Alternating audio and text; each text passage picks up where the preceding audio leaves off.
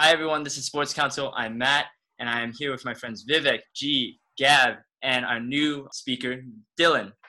How are y'all doing today? Good. How about you? It's good. We just finished, I guess, our third year here in Santa Cruz, and we thought we would do a little bit of discussion here. We kind of decided to make a kind of roundtable here, and we're here to just talk basketball. And there's a lot to get into, I guess. You know, the start of the new season is coming along, right? It's like what? Yeah. 20 teams, right? Yeah. 22 teams. 22 teams are coming back. Orlando.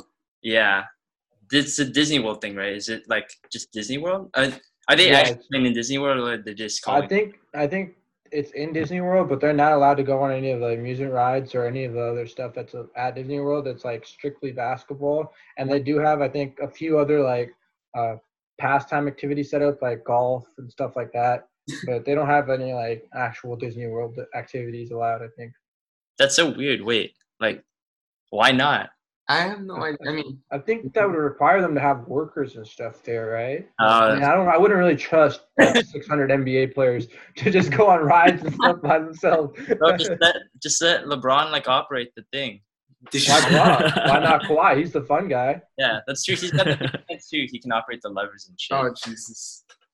I mean, honestly, this entire bubble idea, it sounds pretty sus to me. What do you guys think about it? Because all it takes is one person for the entire thing to just fall apart. If one person gets COVID, then there's not a bubble anymore. It's just like is Rudy Gobert place needs to be quarantined. Are the Jazz in the teams? Yes, of course. They're in the playoffs. Let's go. Dude, and it just run it back. Yeah, it's not. I know that Kyrie Irving expressed the day of when we're recording this that he expressed that he actually is skeptical of bringing the NBA back, and is actually one of the I think they said 50 to 60 players that do not want the NBA to return. Another one of the players that also said they don't want the NBA to return was Carmelo Anthony. I think that's really interesting. I mean, I think if you look at the teams and players that are speaking out about it, like, it makes kind of sense that they wouldn't want to risk their, families and lives for a 7th seed or an 8th seed in the playoffs.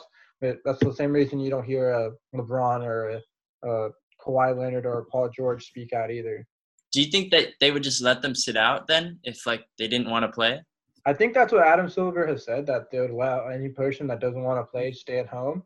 But that'd be kind of, I feel like if your team is out there risking their lives, I feel like you'd also want to, do the same for your team, I mean, look, like, I guess it's a question of like, are you going to let your teammates down if you're going to do this? But at the same time, it's literally, you could have this terrible disease on you, but if it doesn't happen, right, you're letting your teammates down, right? I guess that's the question you gotta ask. Sorry, bro. I don't want them to like start spreading it again, and then we have to wait another full year. That's true. Mm-hmm. And they're gonna be like from a logistical perspective, right? It just seems very unfeasible to fully execute, especially as time goes on, and there's bound to be someone that has the virus and spreads it asymptomatically. Right. I feel like they said that they were going to be doing a lot of testing when players are coming into the thing before they even get there to make sure that they're not bringing anything with them. Obviously there's going to take a lot of tests because there's constant players, and I guess they were allowed to bring 2 or 3 members of their family with them, especially when more of it gets closer to the playoffs. So I think that's you got to pick. Yeah, I think it's really dangerous. But, if they're willing to do it, and obviously I'll sit at my house and watch. It's not going to take much work for me. Yeah. I feel like if they do continue this season, I don't think it's a good idea because of COVID. But I think we need to consider like mentally wise because you're playing away from your family. That's one thing. And with COVID being a pandemic and all, that means that you had to take extra precautions when going to the arena. Yeah, so, it won't have the same focus anymore. I feel like there's no fans either. Yeah, right? Exactly. There's no fans, right? Yes. And the commentators will actually, I heard, will not be in the arena either. Oh, that's a very interesting concept of having. Yeah. So right now, to follow up on that a little bit, TNT, Inside the NBA with Charles Barkley, Chuck, Ernie, Shaq, and the entire gang, they're all going to be doing their commentary from the TNT studios in Atlanta. So everything's pretty much remote except for the players and the essential workers that are going to have to, run the entire operation, right? Because the NBA players are going to be quarantined in a hotel, but you still have to have people cleaning up the hotel every day, people that are there that are medical workers that help administer the tests and make sure that people are following safety protocols. Like from the top down, it's a very logistically challenging operation to run, especially considering the scope of what they're trying to do and how safe they want it to be for the players over there. It takes one mistake to just have it all go down, right? Yeah, ask Rudy Gobert. Exactly. And here's the thing, right? Like we all appreciate the fact that NBA is trying to bring basketball back, right? The fact that they're trying to put safety standards in place and they're trying to think a few steps ahead of the game and try to anticipate a ton of scenarios. But honestly, if one player gets the virus in some way or some fashion, that's really all it takes for the season to be shut down again and there to be even bigger of a mess. And that means a really hurtful bottom line down the line for the NBA's revenues and their reputation, really, because this is a big risk they're taking reputation-wise in society. And then I don't think they're putting out a good statement saying we're still going to play while there's corona. Like, why don't we just wait, simmer down for a minute? Because as soon as they're starting opening up places I think they opened up Washington. I forgot. I don't really know where they opened up, but I know in those places that opened up again, slightly, there are more cases. It exploded again in those states. Of course. So yeah, but it's the longer you wait to open the season up again, basically it's turning into next season. It's already been a 4-month break from NBA, so that's even longer than most postseasons are for almost all the teams. So then you're looking at if another month or 2, 6 months off. That basically is the start of a new season. So considering it to be the same season as last would be at that point, I feel like a little drastic, and that's where you'd have to call the season and just say, all right, this season was just a fail, and we'd have to restart from next.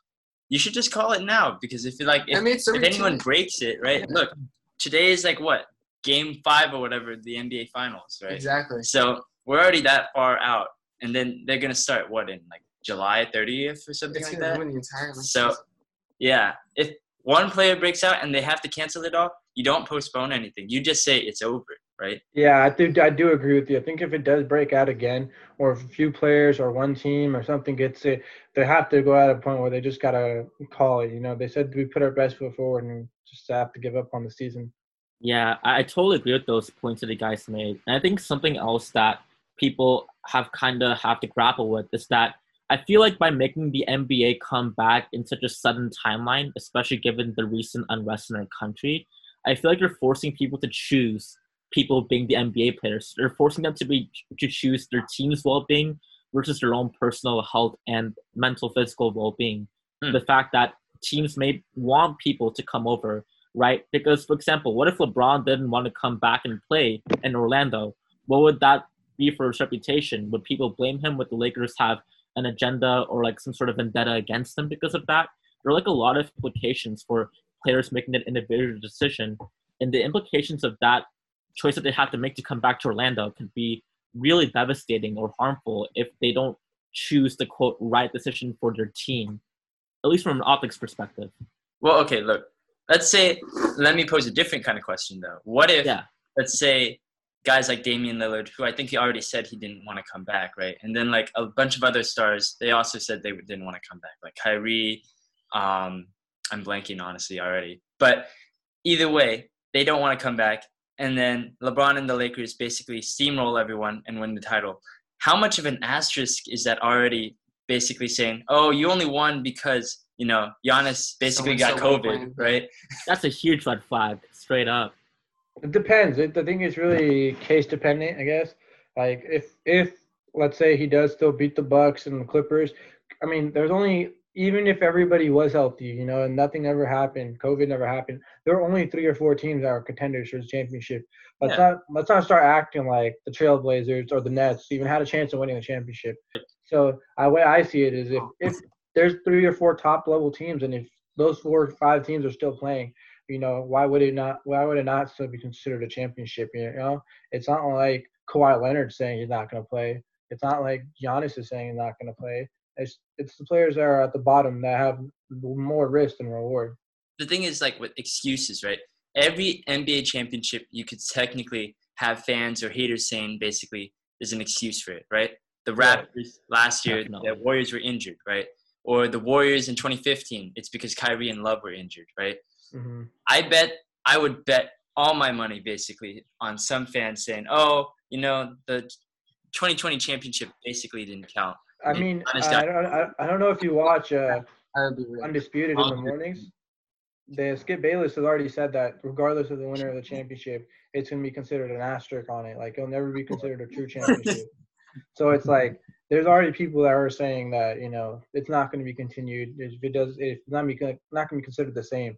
So I think it's really dependent on the person. I feel like that is how it always is, you know. There's people that think the Raptors championship last year was legit, and there's people that said that they don't really deserve it. You know, it's just all on your based opinion. I'm in the latter, by the way. I think this season is a huge red flag because, like, obviously during the regular season, you have like a full roster, including your starters and your bench. But I can't imagine if the season resumes, right? Why was your bench does not want to play and they focus on their self-being? So you're basically left with only 5 players to play with during the playoffs. And also the fact that everyone's not going to play at their highest level during the playoffs. There's got to be rest, right? Yeah. There's gonna. I mean, there's players that are back in the gyms and stuff now, but you know that doesn't translate to NBA basketball. You know, it's pick up games against guys that are, you know, not in the league. It's not the same level of competition. The speed of the game is very different from like a gym level to an actual NBA hardwood court. And also another question that's really well posed by this entire situation is, consider the fact that you may be a player on a fringe team, right? And if you were to come back and play in the NBA bubble once again, and if you were on a fringe team and you weren't like a title contender a la the Lakers, would it be worth it to actually go back into the bubble and self-isolate yourself for the next few months or however long it may be? I think for the vast majority of people, there isn't much of an incentive to really come back at the end of the day because they're A, playing in a more compromised situation, and B, it's not likely to be fruitful for you compared to, you know, if you were playing for an actual title contender, like what G was talking about with like the 4 actual teams that were considered to be title contenders, like the Lakers or the Bucks or something like that. Okay, well, let me pose this part then. Maybe you won't win the championship because you're on a fringe contending team and you sit out. But let's say you're a free agent the next season, right? What if teams don't want to sign you because of your quote-unquote commitment to the team and your ability to just play ball under the circumstances? What if someone's team like uses it as a detractor against you? I mean, I feel like that's just. I mean, I don't know. You can. I think that could happen. Yeah, I feel like it's wrong, but I think it could definitely happen. I mean, anything could happen. You know, you've seen the Celtics basically trashed Isaiah Thomas's career after he gave up everything he had for them. You know, so I feel like at that point anything's possible. But you know, I feel like logically, I feel like teams would understand. You know, this is a once in a lifetime thing that's happening, and can't really hold that against someone. Yeah.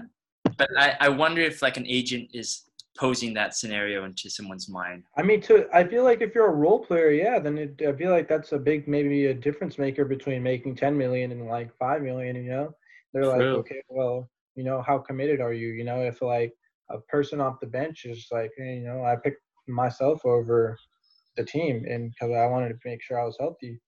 That could be a big It's definitely a catch-22, right? Because do you choose your health and your well-being, being able to see your family, being able to maintain your sanity by not being in a bubble? Or do you choose having to further your career or, you know, be able to ensure that you get a contract from a team that can offer you some sort of stable income, right? For these players, they're basically choosing between having the opportunity to maintain and to be close to the people that matter most to them, as well as their own health, which is like the ultimate true meaning behind everything that they're doing versus, you know, choosing between earning money and getting a bigger crowd of people to watch over them in terms of like teams trying to sign other players during the off season. Like if I was a French player, I would feel almost forced to go back into one of the 22 teams that I'm a part of and play during the playoffs because at the end of the day, the playoffs are kind of a proving ground for a lot of players that have yet to break out and gain that star power, attention, and money that they crave and deserve. It's an audition tape. It's an audition tape. It absolutely is. And I think at the end of the day, you have to also consider that we do have a playoffs, right? But how integral and how much integrity is there behind the process of the playoffs if there aren't enough people around, if there are all of these red flags that haven't been properly addressed, it seems like, and if there are a growing number of players that have skeptical concerns about the bubble itself, should we really listen to the players at the end of the day, or what should the NBA really do about that? Say, for example, and this is probably a question I'm posing to all of you, say that there's a sizable minority of people being players who don't want to come back into the bubble. What should the NBA do at that point? I mean, that's what I think they're going over right now. I think that's the problem they have. Like, there's 50 to 60 players that don't want to, be out there, that don't think it's safe. And it's just hard, I think if that's a real concern that can't be addressed, maybe there is some way that they can address their problems and be like, hey, we're going to take these safety protocols to make sure that everybody is okay and does make it out of the bubble and comes into the bubble with no corona and everything's going to be okay. You'll just be able to play basketball. I feel like a lot of those 50 to 60 players will come back. But if it doesn't get addressed and maybe more problems come up, I think that's where the NBA is just going to have to call it the season.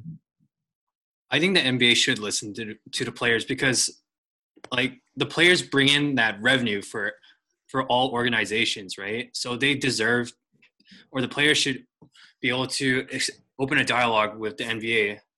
Well, it also goes back to, like, again, the highest level of competition, right?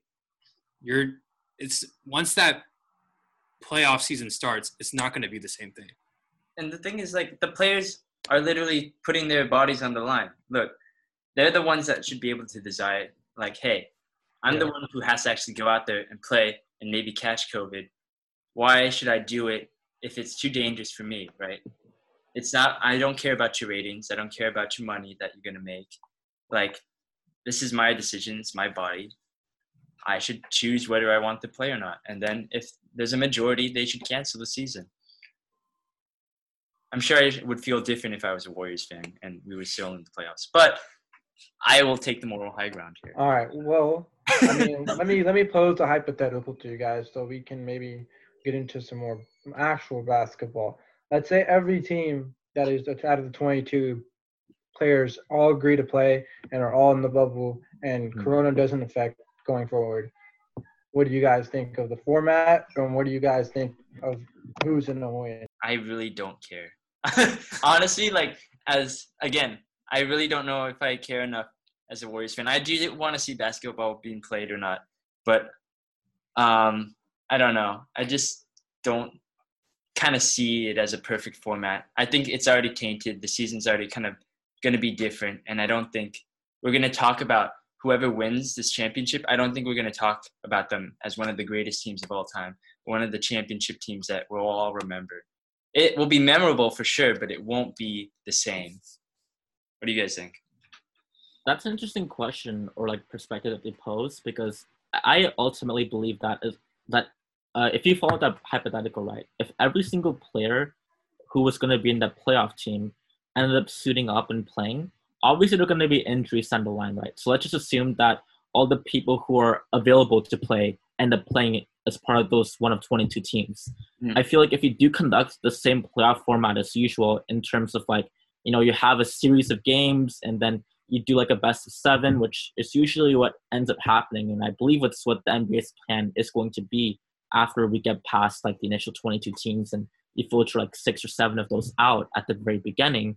I think at that point that you can actually call the process to be pretty fair and pretty true to what the NBA postseason would have been given there was no coronavirus. So I believe that if there were to actually be a champion that arises from this, then obviously there are going to be some sort of hiccups, right? You could make the argument that having a 3 or 4 month break severely affects like the momentum and the attitude of some teams and exacerbates the inequality, right? Because say, for example, that I was part of a team that didn't get hot until right before coronavirus. Then after coronavirus happened, I wasn't able to play on the court and now I lose all my momentum. But if there was a team that was really good before the coronavirus happened, like the Lakers or the Bucks, then it's not like they have a lot to catch up on because they were already the cream of the crop before. So maybe if you go by momentum perspective, you could see that the teams that were already good before stay good, and the teams that were just about to be fringe playoff teams are probably not going to be just as effective as they were before, which I think is why the NBA acknowledged this by bringing teams like the Pelicans and the extra 6 teams into the fold. And you can't start up the season without the NBA's favorite player, Zion Williamson. The money maker himself. It was just for Zion. Just off I definitely agree. It was definitely a cash grab to bring in Zion because he's just that type of guy to bring in, eyes wherever he goes. Imagine this scenario that the Pelicans sneak into this 8th spot, and the first round of the playoffs is the Lakers Pelicans. Zion versus LeBron. That is exactly what the NBA wants. They want the biggest stars against each other, Exactly. It sounds like an NBA executive's dream, honestly. Like the dream scenario is just having Zion versus LeBron, and then you can already see on ABC Sports have segments talking about the young GOAT versus the current GOAT, and they just do 50-minute documentaries before every single game talking about them and comparing the two, and every analyst just talks about the comparisons a ton, talking about how Zion's this young LeBron could be better. We've already seen this so many times, and we're talking we're so jaded about it. He's only played 19 games. It's true. Yeah, exactly. He's a great player, obviously, and he has the potential to be an all-world player, but it's clear that people just want clicks and want attention, and that's what the NBA kind of cashed in on by bringing in the 6 extra teams that they did. Do you think that was actually why they did it? Do you think, I'm not going to, I don't know actually why they wanted to bring them in, or do you think they just wanted to bring them in as, kind of fodder? Well, to answer your question, Matthew, I definitely think that was a very formidable reason as to why, right? More teams equals more publicity equals more fan engagement, which is what the NBA really needs in this time, where a lot of franchises have been affected severely by the economic downturn of COVID. But I also think that it was in part due to an argument that I made before, which is the fact that teams that previously had a lot of momentum going in a pre-COVID era were now not able to capitalize upon it. Like the Pelicans and the Kings got pretty hot, and the Grizzlies got pretty hot too. And there were 4 teams fighting for that 8th seed playoff spot before the COVID ended up happening. So I think the NBA kind of gave them the benefit of the doubt by saying, okay, you guys are pretty good, all things considered, and you guys deserve a shot to play in the playoffs format. So we're just going to bring in an expanded playoffs format with all of you guys included. So it's give them a fair chance then. I essentially think that's what's happening over here, because it would be unfair for a team to suddenly do well and not, be able to make the playoffs because of it. Mm-hmm. Yeah. One thing that I wanted to think about, we talked about Zion, right? Yeah. And there was some talk, there was not a lot of it, but there was some talk of Zion potentially winning Rookie of the Year, even though the dude missed a lot of games, right? It goes back to that, Joel Embiid. Ben Simmons. No, it's, kind of Ben Simmons, but Joel Embiid versus Malcolm Brogdon. Yeah, Malcolm Brogdon, yeah. The most forgettable Rookie of the Year, I think, in recent history. True. I think Michael Carter Williams wants to have the True, he did. Oh, but the argument was that he's so forgettable. You just forgot about him right now. That's true. That's true. Don't even remember what team he's on. Is he on a team? He is on a team. He's on the Hornets. Jesus. Jeez. So the most That's tough. team. Yeah. Yes. Okay. Either way, right? Embiid played only 20 games in his rookie season, but he played a phenomenal 20 games or whatever. But Brogdon still won because he had all the games. He played all the games or whatever, right? It's the same argument with Zion versus Ja, right? Ja played almost all the games, but Zion in the games that we saw him in completely flashed. It's true. Well, let's not disrespect Ja here, where he was flashing this whole season, unlike Malcolm Brogdon, who had a solid overall season, but where Ja Morant has done something that other young players have failed to do, which is lead the team to the playoffs. Mm-hmm. There's players out there like Zach LaVine, Devin Booker, Cat, a bunch of these young players that are unable to even compete for a playoff spot, and Ja just comes in as a rookie and leads his team to the 8th seed. And that's a lot. That's a lot to do, That's really especially in the impressive. West. Especially in the West, yeah. Yeah. So if you're looking at that, I don't see how you can't give it to him. Maybe if Zion played 20 more, 30 more games, then it's a different discussion. And maybe if he was winning more, he's not even really shooting threes that much. He's mostly shooting layups and making dunks. It's not like his game is all worldly. It's like it might be later down the line. It's just a flash. It's the name that's really what Zion's all about right now. I completely agree. And I think that also something to consider is that the Pelicans on paper are a much better team than the Grizzlies were coming into the season. You have guys like JJ Redick, Brandon Ingram, who was an all-star this year, Alonzo Ball, Drew Holiday. These are all players that have acquired a significant amount of buzz. And the Grizzlies still have Jaren Jackson Jr., who is a very good prospect, and I think is actually very underrated by many people in NBA circles. But they weren't expected to be in this position this year. People expected the Grizzlies to be a contending team 2 or 3 years from now, not this quick as Ja is a rookie currently. Yeah. But what I think I wanted to say is, let's say the momentum in the regular season. Zion was starting to get momentum. Do you think that basically now that coronavirus has happened and now the season's delayed, let's say the original regular season played out, who would you see winning the Rookie of the Year? And now it's still Ja. It's Ja still Ja for me as well. I would say it'd have to be Zion if the Pelicans had made it into the playoffs, which they look like they were about to. They were trying to contend against the Hawks for it. I think they're about the same. The Hawks are the East, right? Oh, I mean, fucking, what was it? Oh, fuck, my bad. Is it the Pelicans? No, Pelicans. And there's another team. The Grizzlies are in the 8th right now. Yeah. I think Ja deserves the Rookie of the Year more than Zion, just because he played more games than. Well, that you can't hold that against him. I mean, Zion was. If you think about it, it's like. Well, I mean, the word. I mean, if you can look at the recent NBA All-Star selections, MVPs, it's always been about your team success, including just your stats. And even though like Vivek said, the Grizzlies have less talent on paper than the Pelicans, and yes, obviously Zion didn't play the whole season, but it's not like they shouldn't have still been competing for the 8th seed with or without Zion. They're still a great team, so they should be able to be in that discussion. And for them to be not in the 8th seed, and for them to be, I think they're at the 10th right now behind the Trailblazers and the Grizzlies. So I mean, you can't really hold that against Ja, who's balled out all year, Yeah, I think in my opinion at least, Ja has been the best player on the biggest surprise team of the NBA.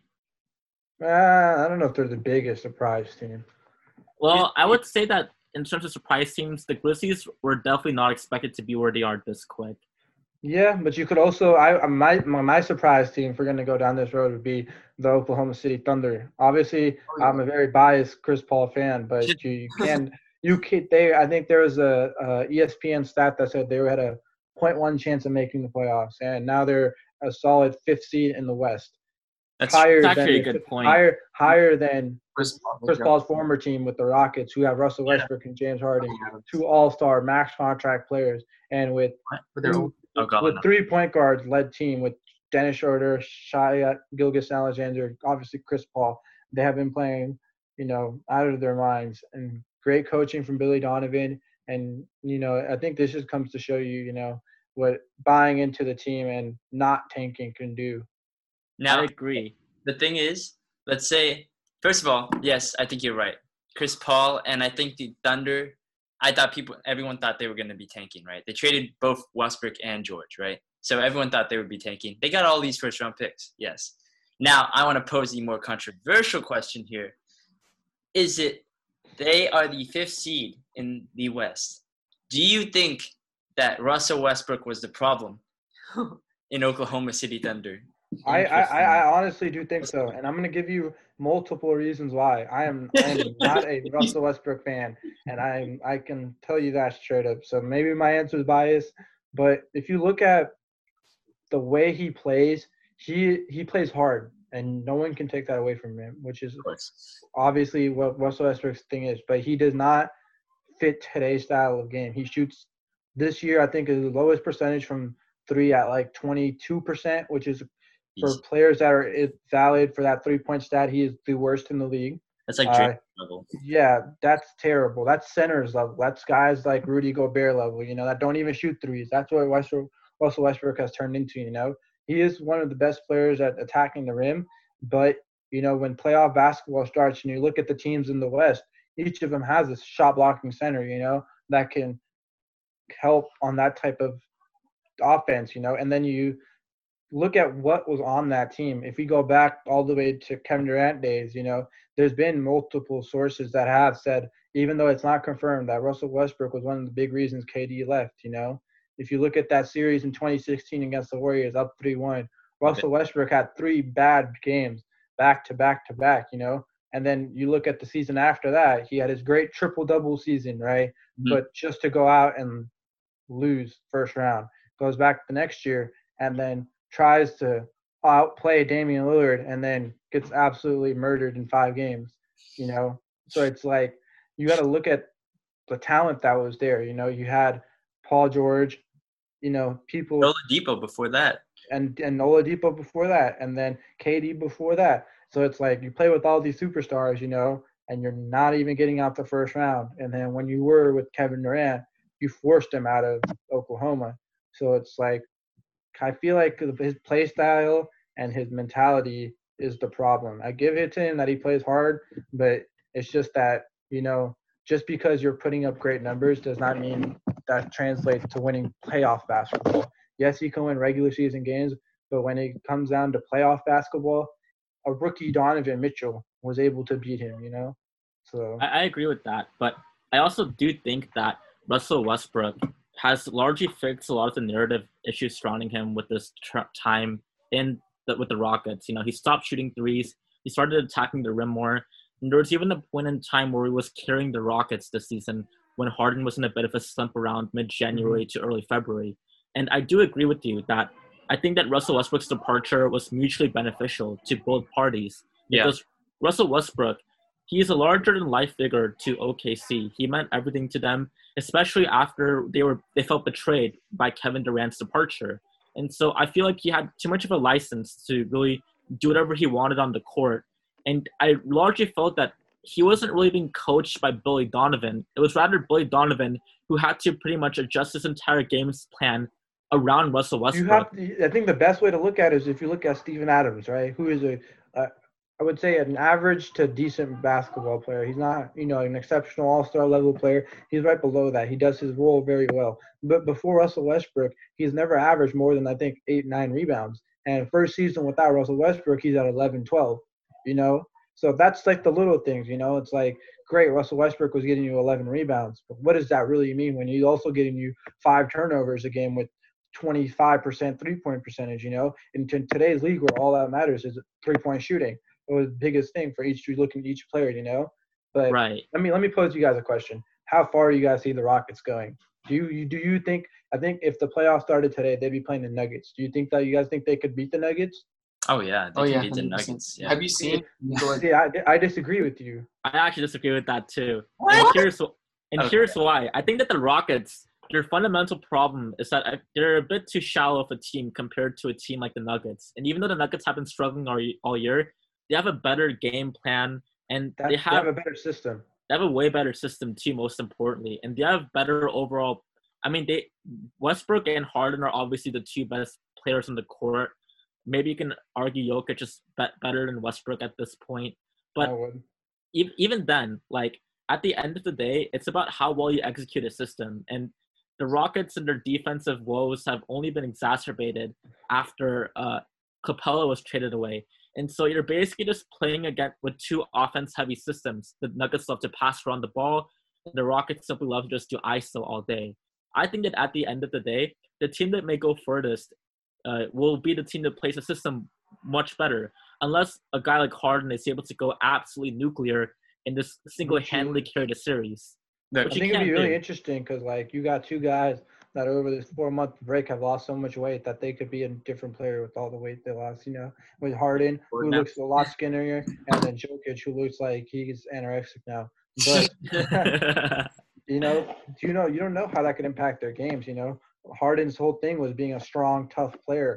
Does he lose some of that with losing a lot of his weight? With Jokic, he's a lot of point guard, facilitating from the top of the key play. So his game doesn't really change that much. But a lot of the problems that Jokic has with stamina and being able to play long term in back-to-back games and in long periods of time. So does that help the Nuggets in the long-term situation where if you're going 7 games in a short-term indoor bubbles environment, that's what you got to remember. This is not going to Denver, going to Houston, days off in between.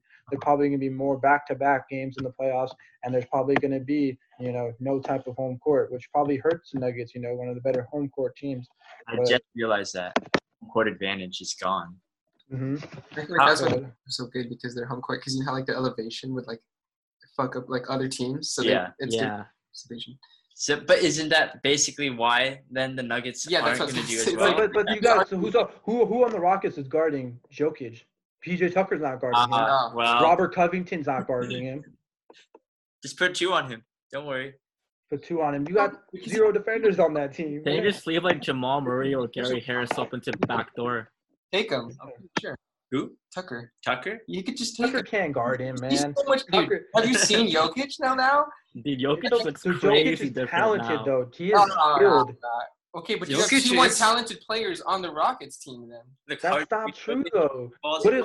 James Harden, I would agree, would probably still average 30, 35 points, okay? Oh, easily. He's always done that. But that's not – but that always hasn't led to wins, If you look at the last 2 years, on the Rockets when James Harden has been – most of James Harden's playoff career. So I think it was 4 years ago when he got – blocked by Kawhi Leonard or Manu Ginobili for a game-winning shot, and he choked. And remember, I don't know if you guys remember where a lot of people were like, "Why has James Harden thrown this series?" He looked like he wasn't even in it. He wasn't even shooting shots. And then there was 2 years ago against the Warriors where Harden with Chris Paul out led a Rockets team to miss 27 straight threes. And then there was last year when you could go on about James Harden playoff woes and Westbrook's playoff woes. So I just feel like combining 2 players who weren't really good in playoffs does not make them good in playoffs. But also on the flip side, to play devil's advocate over here, people have said that James Harden's playoff woes have been largely centered around the fact that he's been overused during the regular season. Now with this break coming in, how do you think that could affect this play coming back into the season straight from a 3-month break? I think it's because Harden, he goes on momentum too, right? Because of the 3-month break, I don't think he's going to be able to put up those big numbers. And also, what I noticed when he plays during the playoffs, it's always him first putting up the numbers, right? Even if he gets his, how much does that impact the overall game is what my question would be. He gets 30, 35. Maybe he's skinnier. Now he gets 40. Does that really translate to them winning? He's still going to get 4 or 5 turnovers. Westbrook gets 4 or 5 turnovers. And then you have a Nuggets who are a solid defensive team, one of the better defensive teams in the league, and who have so much height on the other team. They have Jokic. They have Paul Millsap. They have Jokic. Exactly. Okay, but wait. Basically, look, the Rockets aren't slouches here, though. And gee, it's so weird. Like, you're a Rockets fan. I don't get it. I'm not a Rockets fan. I'm a Chris Paul fan. No. See, I was a Rockets fan when Chris Paul was there. And okay. I'm always been a Chris Paul fan. But so it you just happened. Again now? I guess so. I mean, he's been playing great for them, but I've always been just more of a Chris Paul fan, if that makes sense. Okay, but look, like the Rockets aren't slouches. Like the only times they've been eliminated in this new kind of Mike D'Antoni era, I guess, is when the Warriors were there. It was when the Warriors weren't even there last year. There were half the Warriors playing. But it's still the Warriors. No, it wasn't. It wasn't the Warriors. The Warriors was KD, Curry, Clay, and Draymond. Last year, Curry was out a few games. Curry played shit in Game 7 or Game 6, and KD was out. So how was that the Warriors? Look, the Warriors won the first 3 games, and then KD got hurt. Well, he got hurt midway through the 3rd win, right? And then they won that last game. And then Curry was hurt too, and they got absolutely murdered by Klay Thompson. Game 6. Game 6 Klay, man. Love it. Never forget. But the thing is, I feel like the Rockets are just, I don't know. I haven't seen too much of them this year, and I get that the super small ball lineup that they have is very bad match against like the Nuggets. But you got to understand, like the Rockets are still the Rockets. They are still dangerous, and I have faith in them that they can actually win at least one playoff series. They always have. I don't know, man. I have absolutely no faith. I've watched as a guy that I watched all the Rockets games for the last 2 to 3 years while Chris Paul was there, and like when they're on, they're the best team in the league. When they're hitting those threes, there's nothing you can do about it. When Eric Gordon, James Harden, and PJ Tucker, they got Robert Covington, all these shooters, and when they're hitting, they're hitting. They can't miss. But the thing is, the chances of that happening compared to them just missing a lot of their shots and shooting poor percentages, I feel like the latter half is more probable, It's more representative of if they've been in the playoffs, just, choking away a big moment when it mattered most. I think the thing about the playoffs is that great players not only just put up great stats, but they show up in big-time situations. We all expect good numbers out of James Harden, but can we translate that to wins in series? And the track record hasn't been very strong. And meanwhile, the Nuggets have won several clutch moments during the past 2 years. They had to beat out Minnesota to get that playoff spot. And then they beat the Spurs in 7 with a great series by Jokic, So I don't know. The way I see it is, obviously these matchups aren't due to change due to the 8 games, exhibition series they're going to have before. They could end up being a 3 seed. They could end up being a 7 seed for all we know. But I just feel like out of all the teams in the West, I do not have much belief in the Rockets. Jesus, I mean, if you're okay, let's go back to like the Rockets versus the Nuggets. So like they're both cold right now. They're still new to and we already know that the Rockets aren't like as good as a system as the Nuggets are. So and they rely on their stars to carry them through. So it's going to be harder for the Nuggets to get their entire team going together as a cohesive group after a couple months of not playing basketball together. Because you know how they're usually coming in to the playoffs having had like a hot streak. They're all together. They're all cohesive. They know the ticks. They know everything. Mm-hmm. The Rockets, fair point. The Rockets only need one of their star players to go off, it's over. It carries them through. That's a good point. You don't know how the break could impact any team though. Some teams could come out absolutely fantastic from this break, and others could come out really cold. I mean, that's kind of an impossible thing to predict, though. Well, that's why I give the Rockets a greater chance, because it depends on how good the team plays together. So you're saying basically you only need to rely on one player to go to be like back and like hot. And compared to a whole team. Compared to a whole team that's like cohesive as a group. Yeah. And executing a system well enough to get you there. That does make That's true. And I think also playing the devil's advocate, hero ball has been enough to put away the Nuggets in the past. When they played against the Trailblazers last season, Lillard and McCall immediately put that team away. But it really depends on 2 things, right? The biggest factor that they see going for the Nuggets is that the Rockets don't have anyone at all to deal with the size of Jokic and Mason Plumlee, as well as their really oversized front court compared to the Rockets front court, which is honestly basically just a bunch of throwaway guards. They have what? He's still Tyson Chandler. Let's go. Oh my God, Tyson Chandler, baby, defensive player of the year. Was he a 2-time? He was 2-time, right? I think so. Once on the Mavs, once on the Knicks, right? Dude, I'm pretty sure Tyson Chandler's career itself is longer than Zion Williamson is as a person at this point.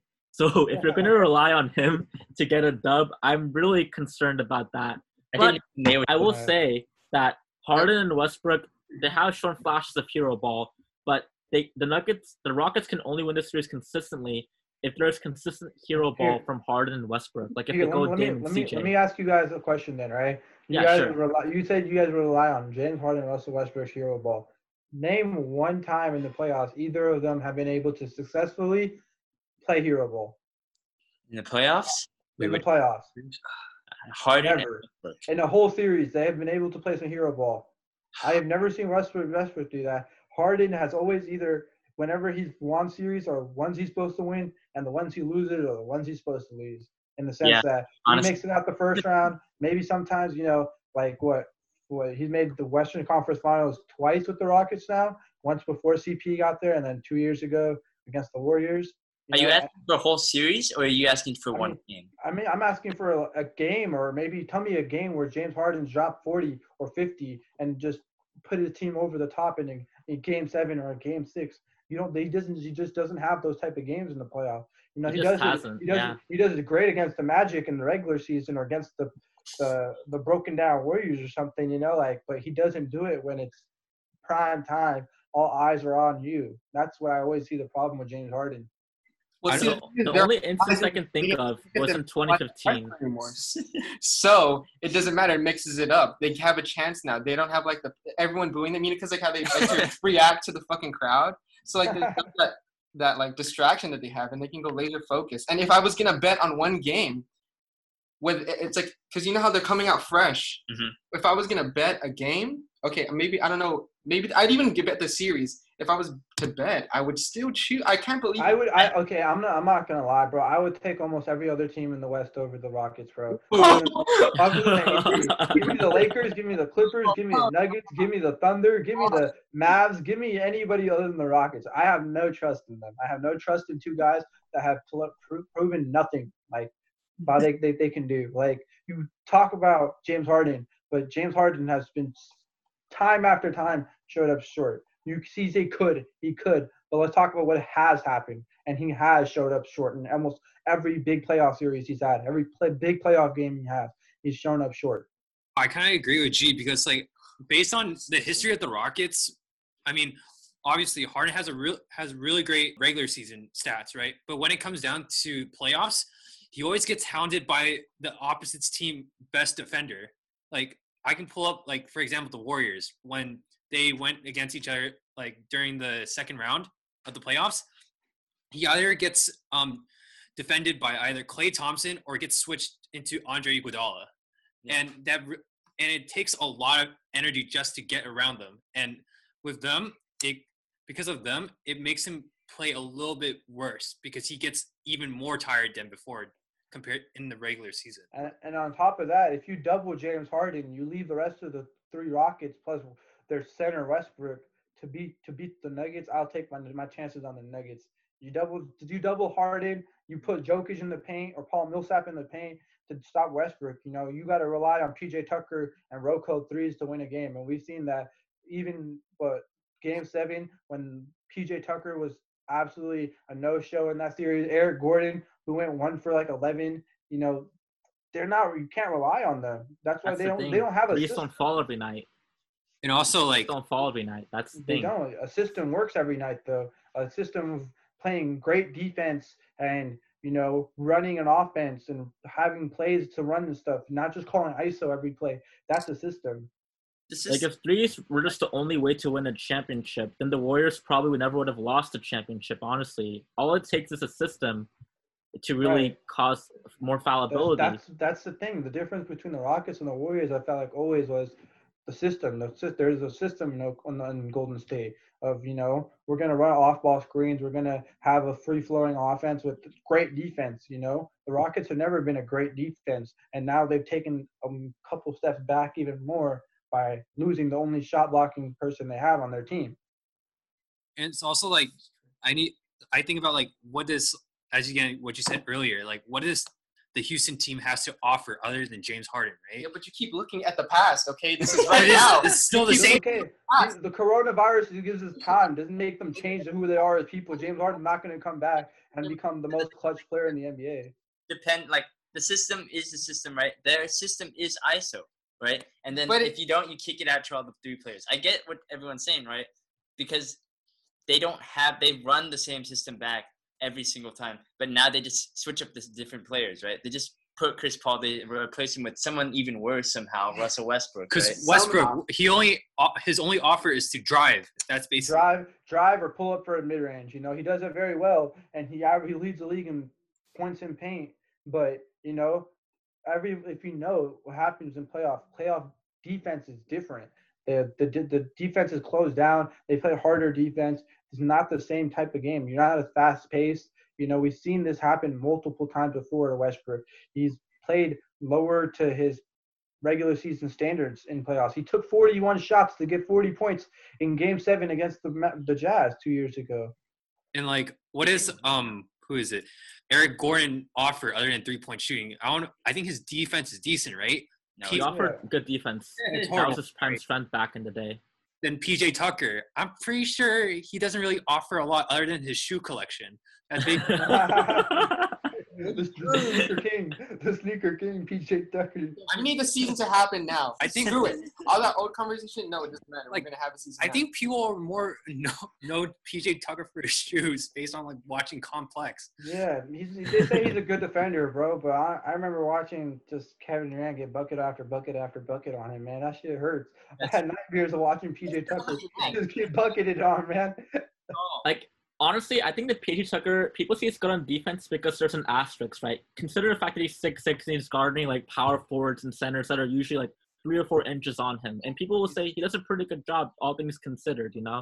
But at the end of the day, at this point that you guys bring up about ISO, honestly, I believe that in general, this may be controversial, but ISO is just a terrible strategy itself for the playoffs.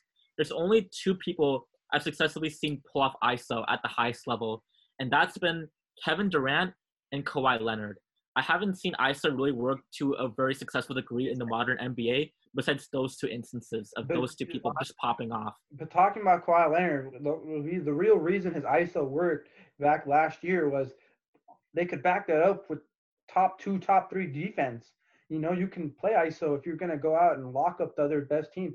Kawhi Leonard was taking ISOs, but then he was going out and locking Giannis on the other side, locking Ben Simmons or locking Joel Embiid, whoever you put him on.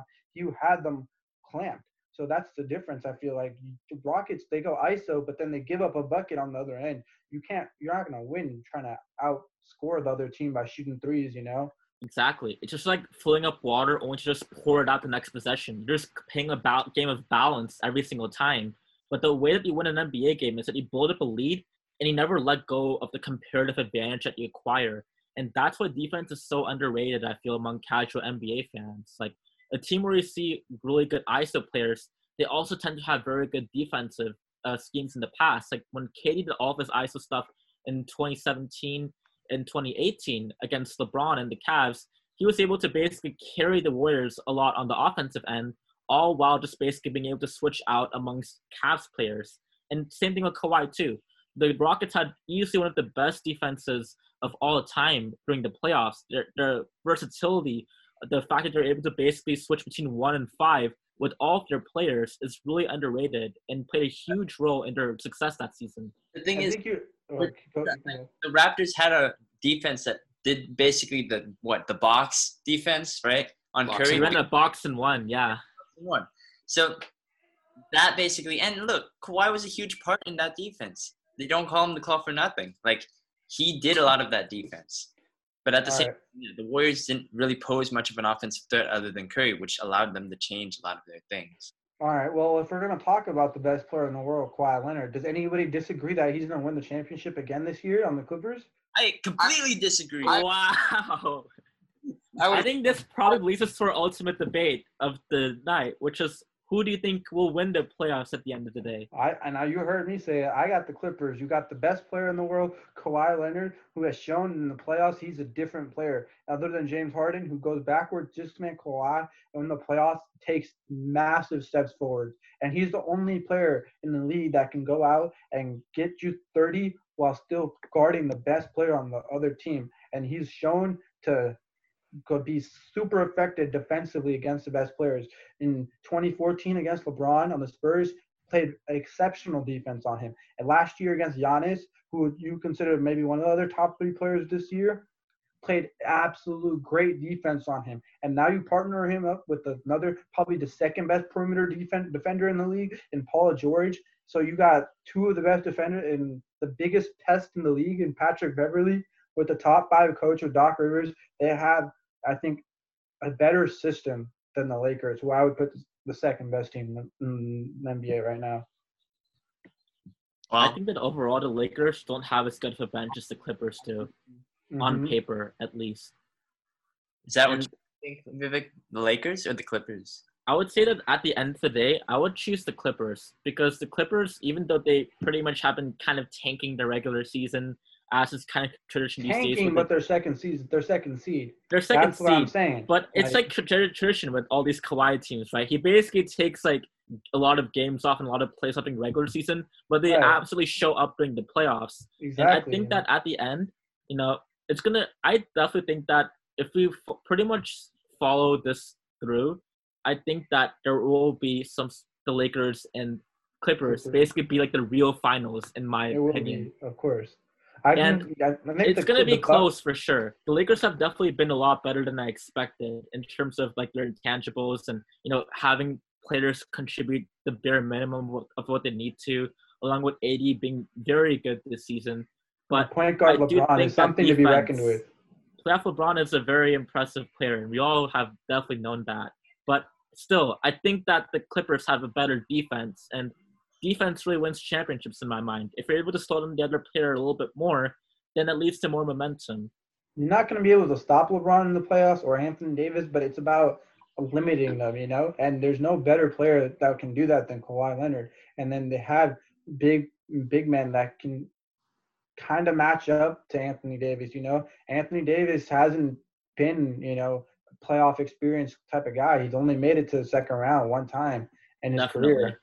And now, if you were talking prime LeBron, I would probably say differently. But this is a 34-year-old LeBron as well, or 35-year-old, I believe, at this point. And even though he's been playing very good, it's not as if he's going to be able to be, he can't take plays off because he's basically the point guard. And there's going to be a lot that's being asked out of him, even though pretty much he's not going to be, he's much more physically frail. I mean, he's not really physically frail, obviously, but compared to what he was in his prime, he's obviously has more to lose from a physical standpoint than a guy like Kawhi and PG who are younger and have a little bit better athleticism, despite their injuries. To add that, I'm also going with the Clippers just because of the history between, how Patrick Beverley plays and how he gets under your skin. He always likes to screw around with, LeBron during any single regular season game, so... That's true. He's like the Lance Stevenson to LeBron's. Mm-hmm. And also to add, again, what you guys mentioned earlier about how Clippers team, it runs pretty deep. But when I think about the Lakers, I think about only LeBron and Anthony Davis because I thought coming into this season, people were saying Kyle Kuzma was going to be the third option. Yeah, he comes off the bench now. He's not even a reliable third option to score. Their third best scorer on the team is probably either Danny Green or Avery Bradley. They don't have a reliable third scorer. We haven't even talked about six-man Lou Will, who gets 20 points on any given night. You give him the ball, he's a bucket. Or even Montrezl Harrell, who was a six-man of the year candidate finalist actually last year too, who lost his own teammate Lou Will. And also, I was like, if I were to think about the third person Lakers, I would just think about Alex Caruso. That's the goat. He puts him over the top. The bald Mamba. Flip a game on its head, bro. No. I hate Alex Caruso hype. Just because he's white. Because he's doesn't bald? mean anything. Bald. Oh, he can jump. White man got hops. Exactly. He's a legend. That man can jump. Is it really? No, I don't know. But yeah, I'm just the Lakers is the bench, right? I mean, it's I've seen Quinn Cook play. No. No. Quinn Cook's probably not getting any minutes in the playoffs, if we're being real here. I mean, look, he got a deal. He got a sweet deal with the Lakers for the stuff he did with the Warriors. It doesn't mean he never played in the finals with the Warriors either for keeping it 100. It just wasn't good. The Clippers roster is so stacked that guys like Reggie Jackson and Rodney McGruger and Landry Shamet aren't really guys that are in their top 7 or top 8 in their rotation. They play those guys that are the back end of their bench. So to have a lineup that deep is pretty impressive. And on paper, at least, unless LeBron or AD just absolutely pop off or go insane, which could be possible because everything can be possible in playoff basketball given injuries. And we all know anything's really possible to play a basketball versus that 3-1 loss, sadly. But at the end of the day, I think that 9 times out of 10, the Clippers are the better team and will win that matchup. That's the way I see it is, regardless of who you put 1 and 2 with LeBron and Kawhi, those are the best 2 players in the series. And then you could easily say the third best player is AD. But after that, 4, 5, 6, 7 are probably all on the Clippers. And I think that's what they end up getting the edge on. Well, I won't commit to a winner because you all already literally committed to one. But I think I think the circumstances changed in regards to COVID-19 and, the whole Disney World kind of tournament here. I think that in a regular playoff format, there's a lot of factors to consider. And I think the biggest 3 are, talent, injuries, and I guess the system, right? It's about also experience, I think. If you're experienced enough, you will be able to get that over the hump, right? With Kawhi joining the Raptors last year, the Raptors just always look like they got blitzed, basically, by LeBron. But now you add Kawhi, an experienced playoff veteran, and it gets him over the top. But now I want to add another thing into this, right? When you talk about the pandemic and the potential risk factor that there is in all of this, right? I think the biggest thing that will determine who wins this year's finals is basically availability. Who is going to last all the way to the finals? How many people are going to be on the team that could still play? If you already have an 8-man rotation and somehow all 8 guys are already healthy and fine, then you will win. I think that's how it goes. And I don't think the most talented team will probably have that complete rotation completely healthy. There are going to be people that are going to get ill. It's just an inevitability at this point. So it basically stems down to who's going to make it to the end. That's how I feel about it.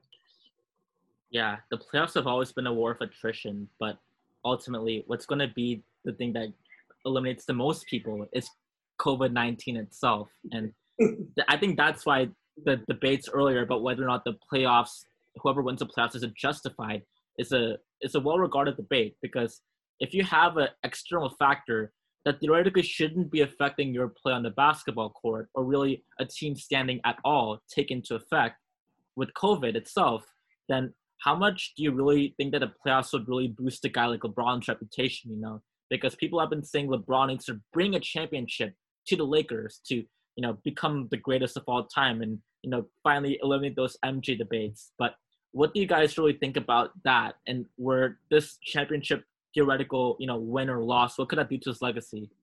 Where do I start? That's a tough question because, again, I'm kind of thinking of this season as like an asterisk because with all that's going on and everyone possibly being unavailable and the breaks or what I mean by break is when the regular season had to be put on hold. I don't think this championship would be considered like official because everyone won't be playing at their highest level, as well as not playing like their own stadiums and all that. Yeah, and the thing is, again, are you really gonna just say this is the championship that the Lakers fans were hoping for their entire this is the one that LeBron was supposed to bring to them under these circumstances? Yeah, no. It just doesn't seem like it's. But I feel like the big thing is it's not only 1 or 2 teams are under these circumstances. It's affected everyone evenly. In the sense of no one's playing at home. It's not like everybody only 3 teams are going to be at home or something. No one's at home. Everybody's going to be playing at a neutral site. Everyone's been affected by this. But maybe if players that start backing out from big star players start backing out from teams, and maybe that's where the problem becomes. But like I said earlier, if everybody plays healthy and nothing happens, I hope nothing happens to anybody.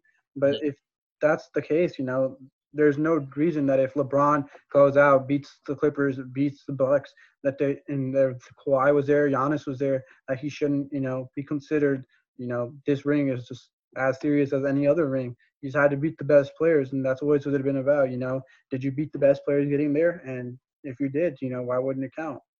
Okay, but the thing is, let's say he beats all the best players. We call it a championship. Does it make him the GOAT? No, he got 6 losses. Exactly. He's lost too much, man. Michael Jordan 6 for 6 with 6 final MVPs, man. It's impressive he played that many finals. I will add that. But he played in the shit East. That is, he also made the East very look very bad in comparison as well. But okay, Yeah. I mean, the East is bad. The East is pretty bad. I agree with you in the point that LeBron is a great player, and he will probably be top 3, right? Yeah, of course. I think he is definitely top 3. 1 or 2. I think he's one. I think if he's not one, which is very debatable, a very ongoing discussion of him or MJ. He's 2. He's not lower than that. When I say he's not the GOAT, I don't mean he's like the 7th best player or anything. He's still a number 2. He's still the 2nd best player, the best player of our generations, and Definitely. probably the best player in the next upcoming 10, 15 years still. And he's gonna be regarded as the GOAT by some and not by others. But if you look at just the people he went up against and people of his time that he's had to compete against, he's better than all of them. And that's undebatable, I think. Yeah. I think so too. I think that he's definitely probably the most complete 5-on-5 player to ever play the game. In terms of his size, you would never expect someone to have so much skill and strength and speed and agility and basketball IQ. And I think what stands out to me about LeBron is his basketball IQ and the way he's evolved over his rookie year since 2003. He used to be this high-flying dunker, and now he's basically just an assist god who knows his way across defensive schemes and angles and how to basically get buckets in an efficient way. And he's kept up his game through the times in an era where you've seen probably the most evolution of basketball ever since hand checking was pretty much, gone away.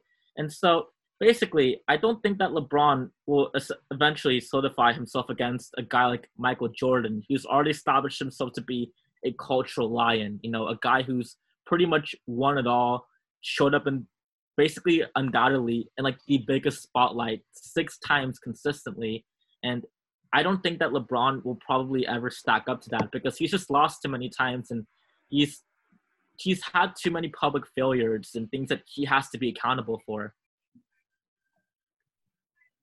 What makes MJ, what will make a player better than MJ ever? Is there a standard that we could get to where we could say this man is better than Michael Jordan?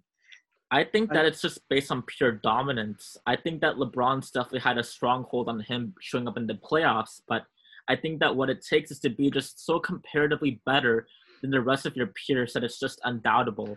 Yeah, right? if you look at the players in MJ's era, there's so many people without rings. There's Patrick Ewing without a ring, Charles Barkley without a ring. There's Gary Payton who didn't win a ring with the Sonics team. There was Stockton, Malone who never won a ring, and you could keep going about all these guys who never won a ring. But if you look at LeBron's era, everybody got theirs. Curry got 3, KD got 2, Kawhi got 2, Duncan got 2.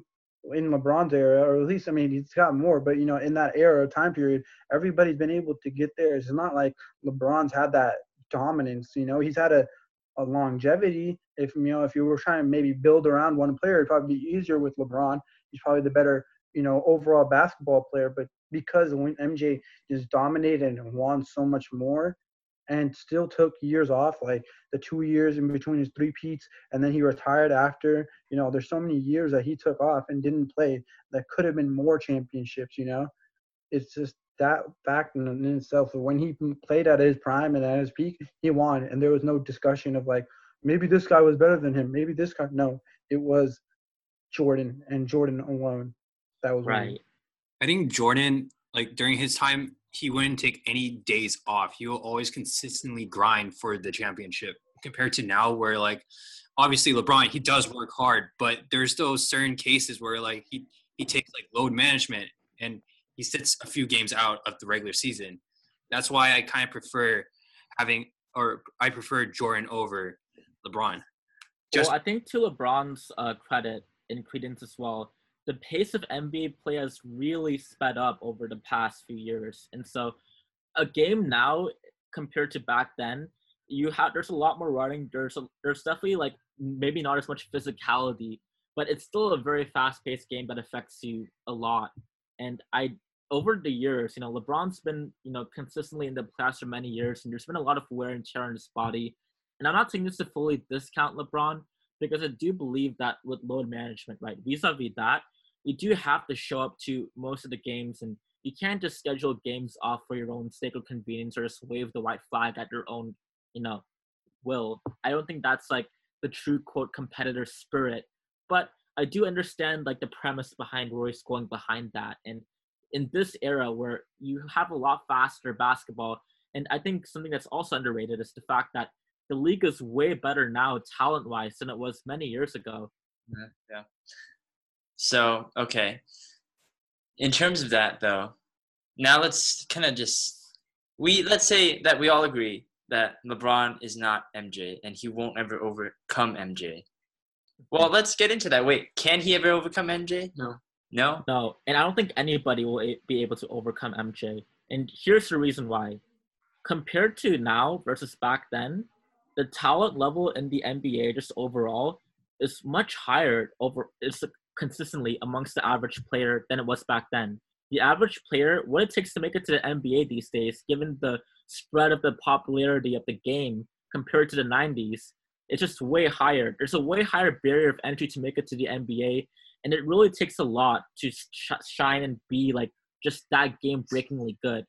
The differential quota between a guy like MJ and the average player compared to a guy like LeBron and the average NBA player, they're still pretty high, but LeBron versus the average NBA player back in the 90s, there's a way bigger gap back then than there's a gap now between LeBron and the average NBA player. And that's in virtue due to LeBron's and MJ's impact on the game and how they popularized the sport so much to the point where it really takes a lot to become good at the game and, be able to stick around in the league for a long time.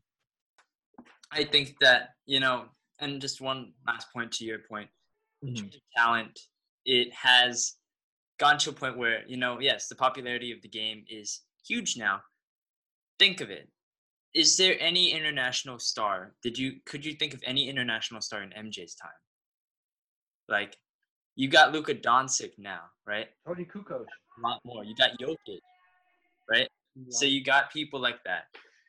And I don't think you got those kinds of stars back in MJ's time. So not only I think what Vivek said was a great point. Is like getting bigger, right? So you got to consider that, man. Yeah, I mean, I just don't think anybody can ever dominate an era like LeBron did or like MJ did and LeBron tried to do. He dominated the East, but he was weaker and all this other stuff.